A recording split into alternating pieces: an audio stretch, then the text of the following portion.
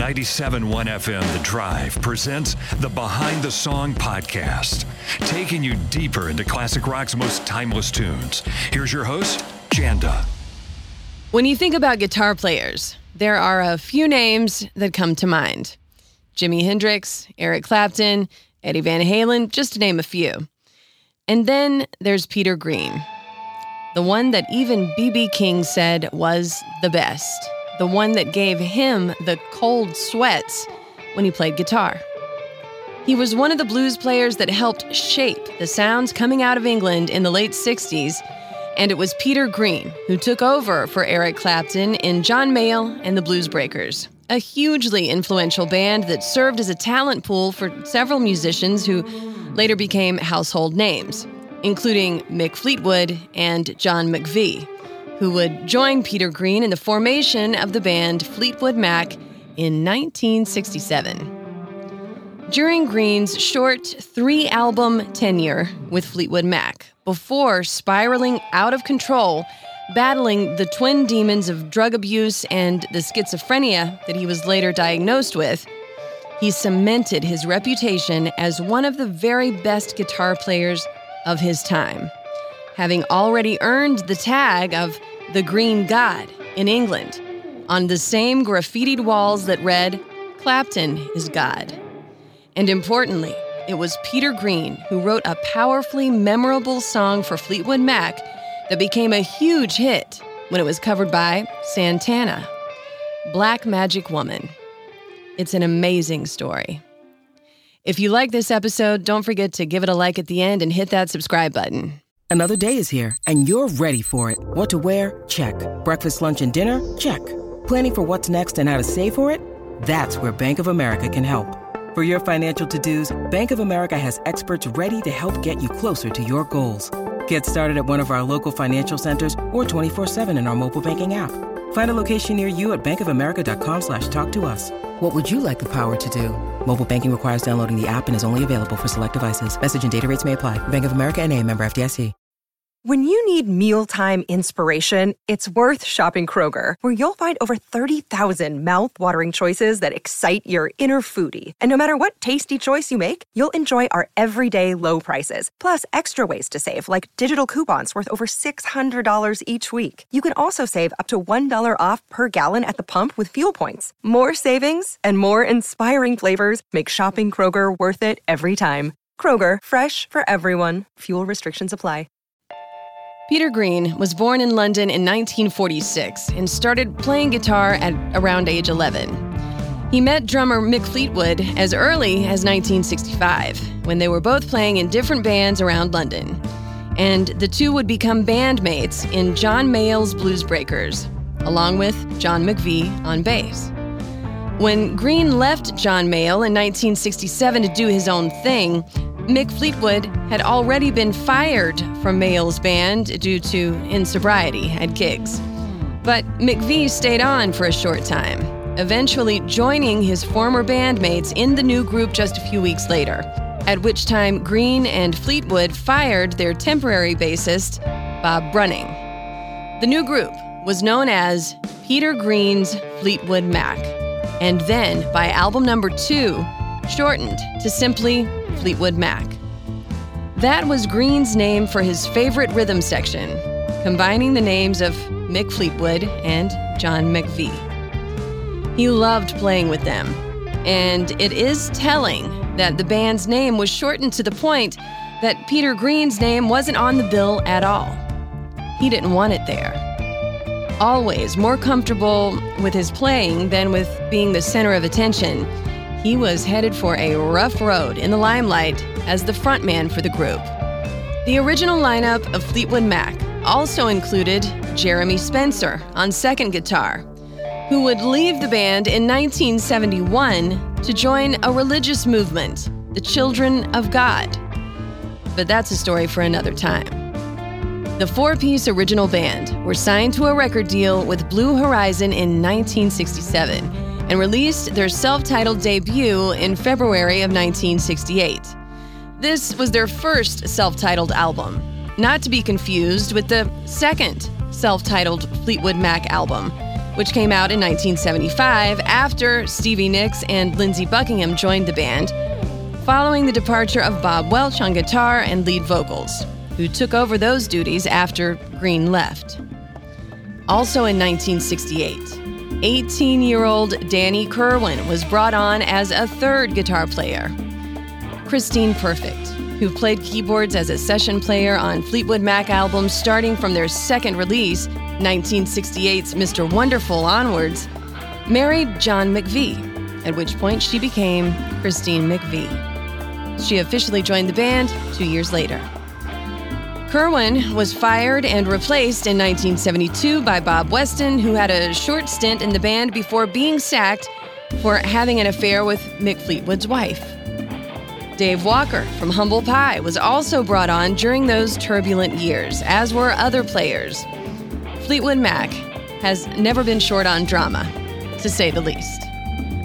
But anyway, in 1969, Fleetwood Mac released a compilation album called The Pious Bird of Good Omen in the UK, an album of blues covers, B-sides, and non-album cuts. A great look at the psychedelic blues sound that Fleetwood Mac was all about in those early years. And that album title is a doozy, right? It's from a phrase found in a margin note from the 1800s to the poem The Rime of the Ancient Mariner by Samuel Taylor Coleridge. And it refers to the albatross, the big bird killed in the poem.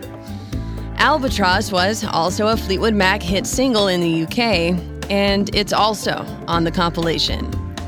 The cover art for The Pious Bird of Good Omen is pretty striking. It shows a woman dressed as a nun, holding one of the huge birds with a deadpan look in her eye. In the US, a similar compilation was released around the same time under the much less weird-sounding English Rose.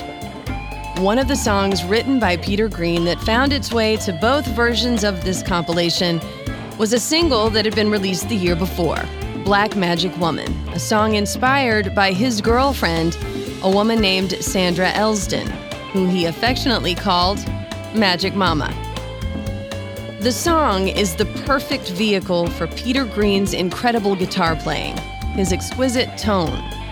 And when Santana covered the song for his Abraxas album in 1970, the general form of the song was unchanged, although he added percussive elements to his version, giving it that Santana sound, and recorded it as a medley with a cover of Gabor Szabo's instrumental Gypsy Queen for Abraxas.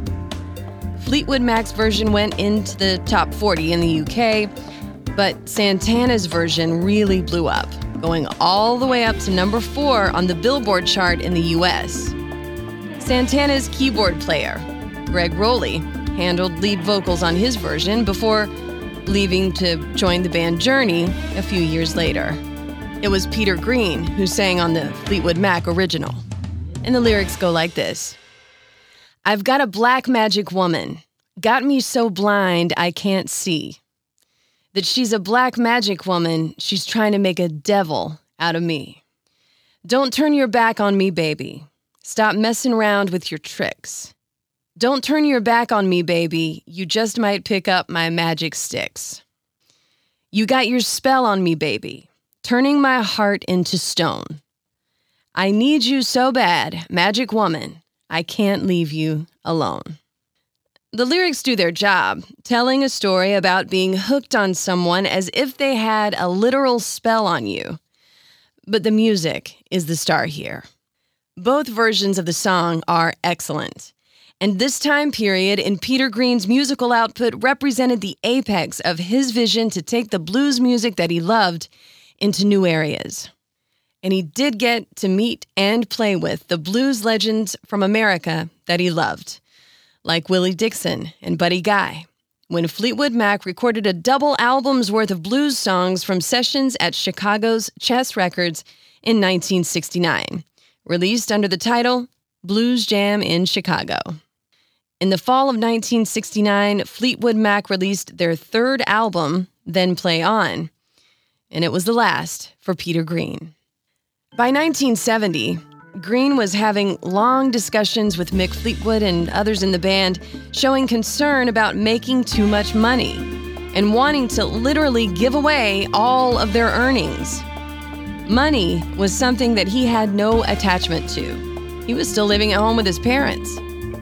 He started taking LSD, most notoriously at a hippie commune in Munich, where Christine McVie said that the members of the commune were literally into black magic, and they were having acid parties with Green that he refused to leave.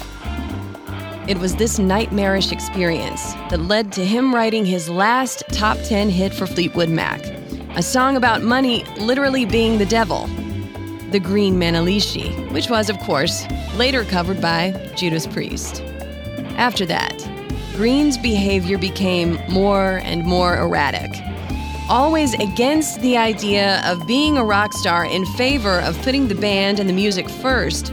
He became disillusioned with the music business and with fame in general.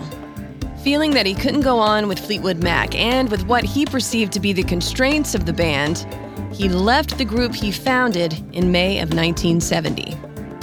Green released a solo album later that year called The End of the Game, and he continued to play music off and on for a while.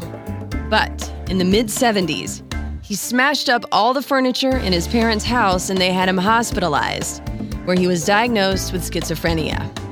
He was given electroconvulsive treatments that put him in a trance-like state, and he did give in to his obsession with giving all his money away to charity as a sort of spiritual cleansing.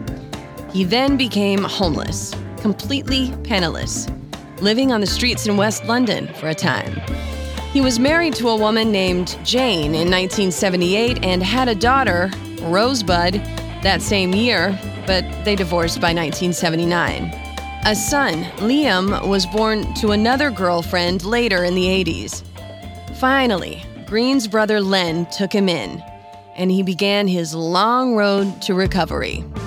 During those years of living rough, as they say in England, he would have been completely broke were it not for the royalty checks that he received from his songs. In fact, royalties from Santana's cover of Black Magic Woman largely kept him from becoming completely insolvent after he gave all his money away. Peter Green died at home in his sleep at age 73 in 2020. His long, tough years battling schizophrenia behind him. He never stopped being a legend to guitarists who he played with and who came after him. Mark Knopfler of Dire Straits, Joe Perry of Aerosmith, and Noel Gallagher of Oasis are just a few who count him as a major influence. He returned to recording music and playing live in the mid-90s, and he got into photography and creating visual art too. And coming full circle, when Fleetwood Mac were inducted into the Rock and Roll Hall of Fame in 1998, Peter Green was honored with the band. And he played Black Magic Woman at the ceremony with Santana, who was also inducted that year. For Peter Green, the guitar was not just an instrument. It was a way of connecting his humanity to a spiritual otherness, an expression of his soul, founded in the blues that he loved so much. It was almost too much for him, fragile as he was. In the excellent documentary titled after one of his most mournful Fleetwood Mac songs, Man of the World, he seemed to recognize that when it came to playing guitar, he wasn't the master of it, but rather it was the other way around. Filmed well after his recovery began, he said this: "The guitar used to speak for me, but I can't let it do that for me anymore. I can't let it break my heart again." I'm Janda, and this has been Behind the Song. Special thanks as always to Christian Lane for the music you hear on these podcast episodes. If you like it, give it a thumbs up, hit subscribe, and check us out on TikTok too. You can find me on the air weekdays from 9 to 2 Central in Chicago at 97.1 FM The Drive, Chicago's classic rock, and at WDRV.com. And on the way, much more classic rock and roll.